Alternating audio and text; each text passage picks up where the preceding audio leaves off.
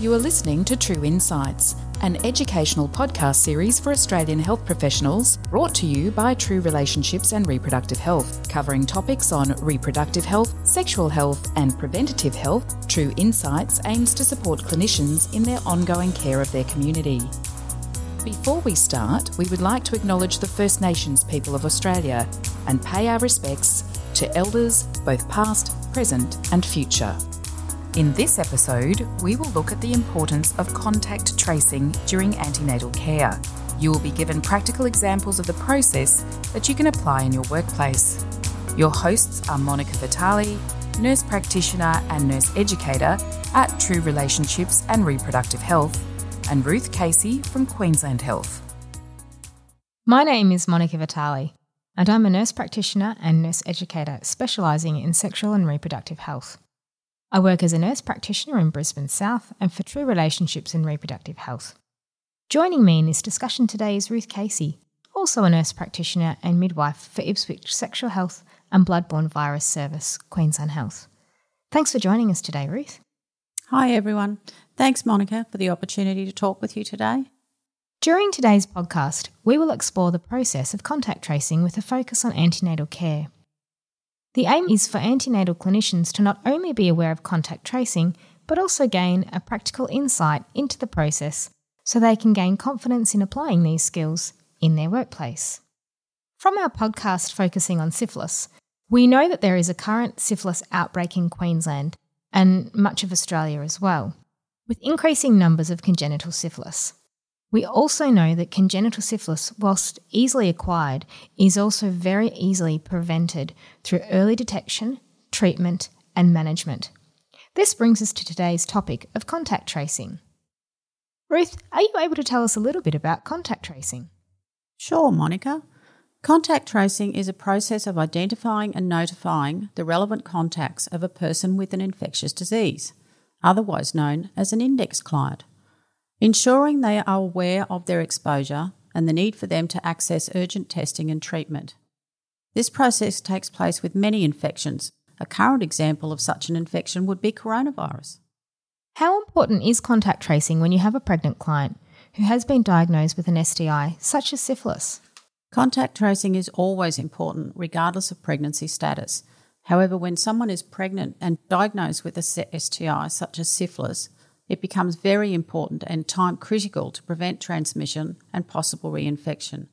This is because syphilis can be passed from the mother to an unborn baby via the placenta, causing congenital syphilis. This can be a life-threatening condition for babies and people may not be aware of this. Okay, so I guess we can see that finding an index client's sexual partners and notifying them that they need to be tested and treated is really important. Who takes the lead for this and how do they go about contact tracing? Great question, Monica. It can be difficult to know who should initiate contact tracing. Essentially, it is best practice that the diagnosing clinician or the clinician responsible for the continuing care of the pregnant index client talk to them about contact tracing and how it might be done. Who will actually notify each sexual contact is something that should be discussed and agreed upon by the diagnosing clinician and the index client. It may be mutually decided that the client themselves will contact their own sexual contacts and inform them that they will require testing and treatment. This is referred to as client referral. Or it may be decided that there is a particular partner that the index client does not wish to notify themselves, in which case the diagnosing clinician could then assume the role of contacting their sexual partner. This method is referred to as provider referral. There are also some situations where the provider referral method is recommended, for example with HIV notifications or where the safety of the index client could be at risk. So Ruth, how do you contact a sexual partner? In the clinic I work in, we have a few different ways we can contact sexual partners. We phone the contact using a pseudonym. Initially, we would check with the contact person whether it's a good time to talk, assure them of confidentiality, and explain why we're calling. We would advise them that they have been named as a possible contact of the particular STI, then discuss symptoms, risk of transmission, and the fact that a lot of STIs do not have symptoms.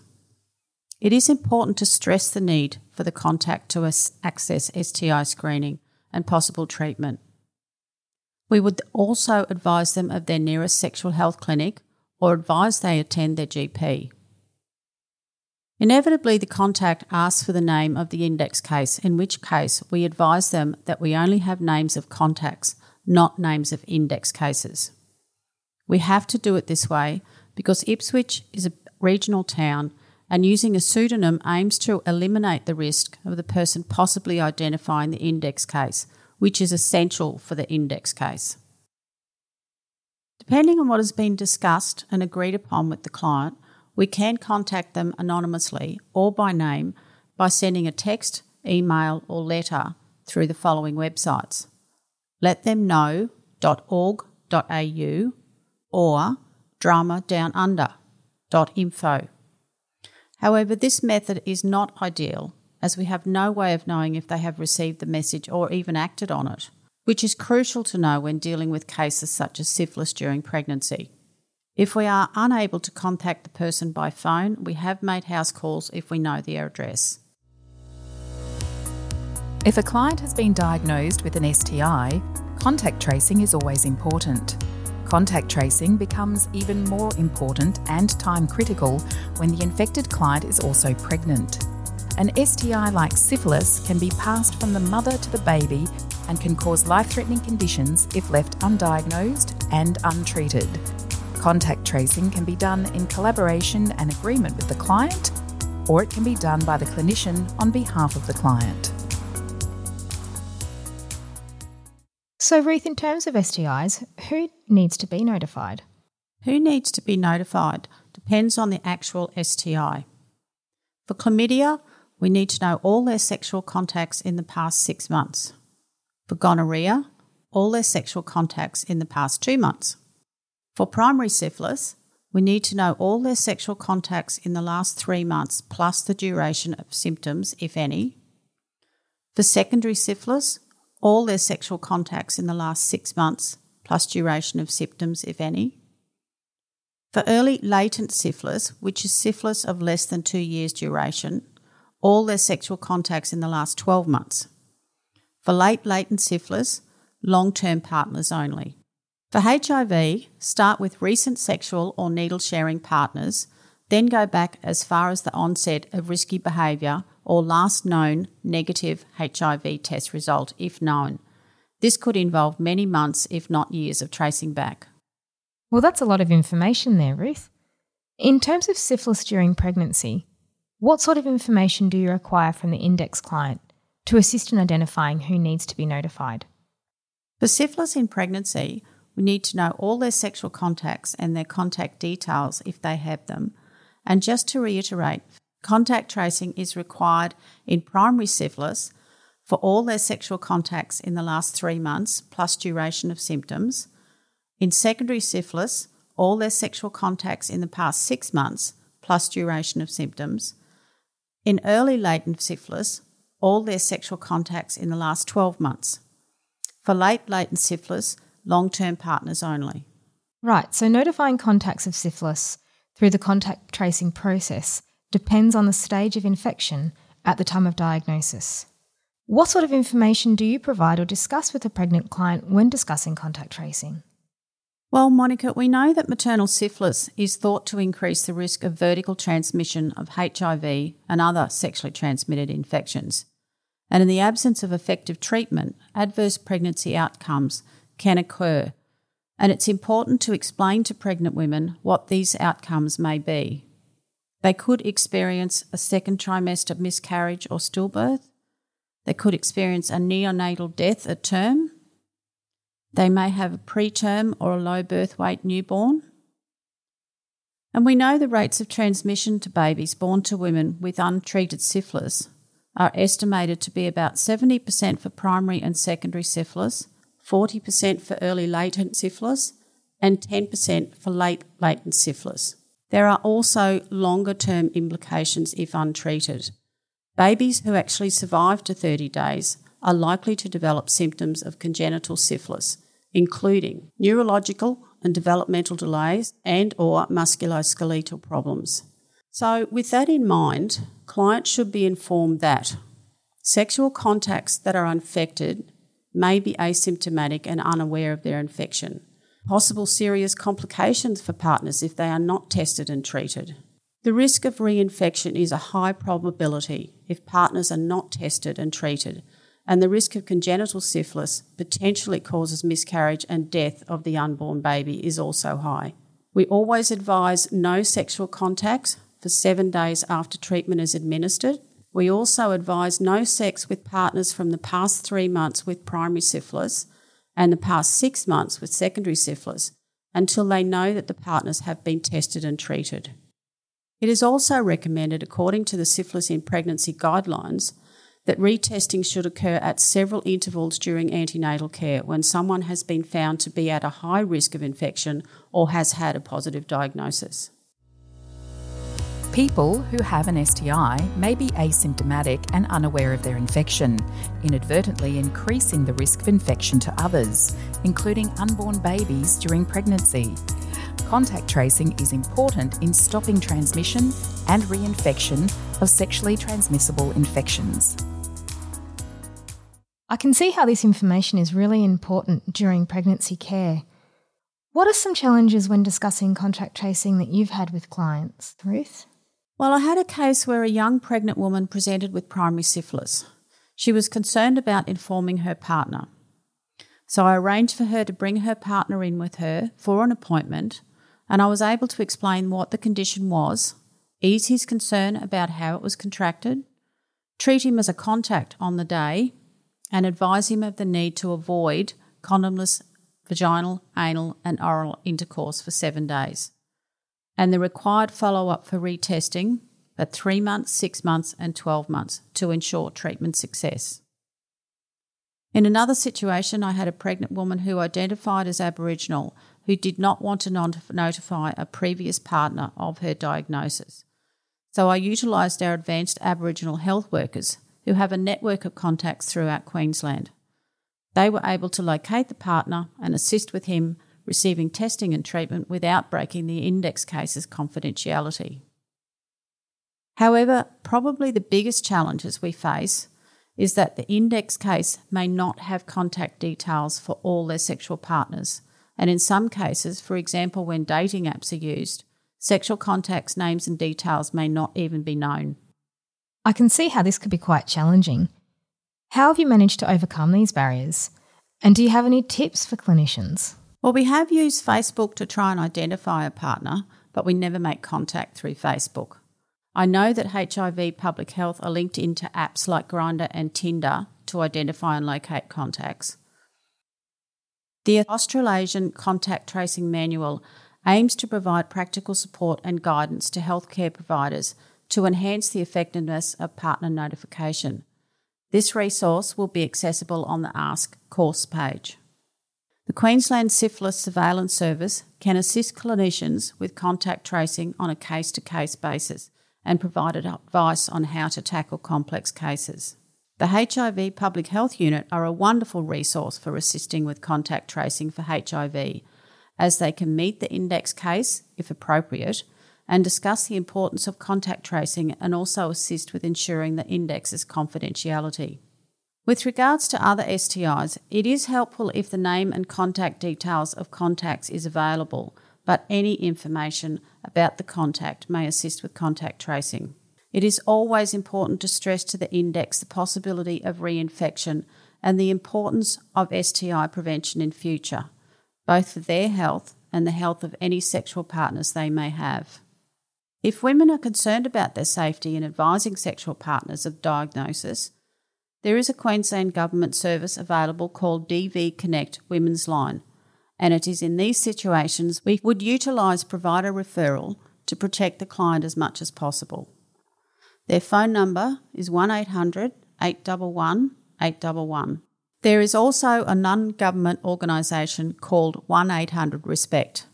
Their phone number is 1800 737 732. There are lots of useful access points there, Ruth. Are there any examples you could share with us of how you inquire about someone's sexual partners when initiating contact tracing? Do you have any tips on how to best achieve trust and build rapport with a client when discussing such intimate details? Discussing intimate details with a client is definitely a learned skill, but the more frequently you question patients, the easier it gets.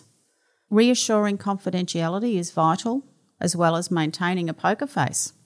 Asking the questions just like you would ask about general health in a clinic setting. When I have a patient in my clinic room, I ask the following questions. Do you have sex with men, women, or both? When was your most recent sexual contact? How many sexual partners have you had in the last 3 months, 6 months, and 12 months? And the types of sexual contact: vaginal, anal, or oral? Do you use condoms when having sex? It is necessary to ask if they use condoms for all forms of sexual penetration, as some will use condoms for anal and vaginal sex, but not for oral sex.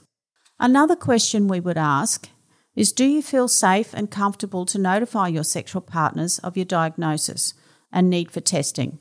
Or would you prefer me to help you with this? I can also refer you to an appropriate clinic that specialises in contact tracing while maintaining your confidentiality. Yes, I can see how important it is to ensure client safety at all times when discussing contact tracing. Syphilis, we know, is quite a complex infection. And if, as an antenatal clinician, you are concerned about a pregnant client, perhaps they also have a complex or challenging history or social network, then it might be daunting to initiate the contact tracing process. There are several avenues that clinicians can access for help. Ruth, given your experience with contact tracing, are you able to advise who clinicians can reach out to for support and assistance with contact tracing? Yes, of course. As mentioned earlier, the Queensland Syphilis Surveillance Service can assist with contact tracing for syphilis. Referral to a sexual health clinic within Antenatal Clinicians District. There are 16 Queensland Health sexual health clinics spread throughout the state. Quite often a phone call is all that is required to get assistance from the sexual health clinic staff. Aboriginal and Torres Strait Islander health services throughout Queensland can also be of assistance in locating contacts. That's a great point, Ruth. The Queensland Syphilis Surveillance Service is a fantastic service that was established to improve the accuracy of syphilis reporting, monitoring, management, as well as providing support to clinicians on the ground, all aiming to reduce the incidence of syphilis and congenital syphilis within our communities. You will find the Queensland Syphilis Surveillance Service details for both North Queensland and South Queensland available on the Ask Resource Hub, as well as on the Queensland Health website. Okay, well that brings us to the end of our discussion today. Thank you, Ruth, for your time and joining us from Ipswich Sexual Health and Bloodborne Virus Queensland Health. Thank you, Monica, for the opportunity to talk with you. Thank you to everyone that joined us for this podcast that explored contact tracing for syphilis and other STIs. We hope you found this information useful and now feel more confident in initiating contact tracing with your clients. To access any resources or websites mentioned today, please head to the Ask Course page. This podcast has been brought to you by True Relationships and Reproductive Health, in collaboration with the Communicable Diseases Branch, Queensland Health. This episode is part of a greater educational package called Antenatal Sexual Health Kit, or ASK, funded by Queensland Health. ASK aims to provide up-to-date practical information, resources and tools to support antenatal clinicians complete sexual health assessments and contact tracing to optimise pregnancy outcomes, reduce fetal mortality and morbidity. To gain access to the complete educational package, register online today at www.true.org.au/ASK. Thank you so much for listening. You can subscribe to True Insights wherever you get your podcasts. You can write to us at info@true.org.au and you can connect with us on our social media at True Clinics or at True Educate on Facebook or at True.org.au on Twitter and Instagram. True Relationships and Reproductive Health is a profit-for-purpose organisation specialising in community gynaecology, reproductive and sexual health clinical education, and relationships and sexuality education. True would like to thank our clinicians and our expert panel of contributors that helped to make this show possible.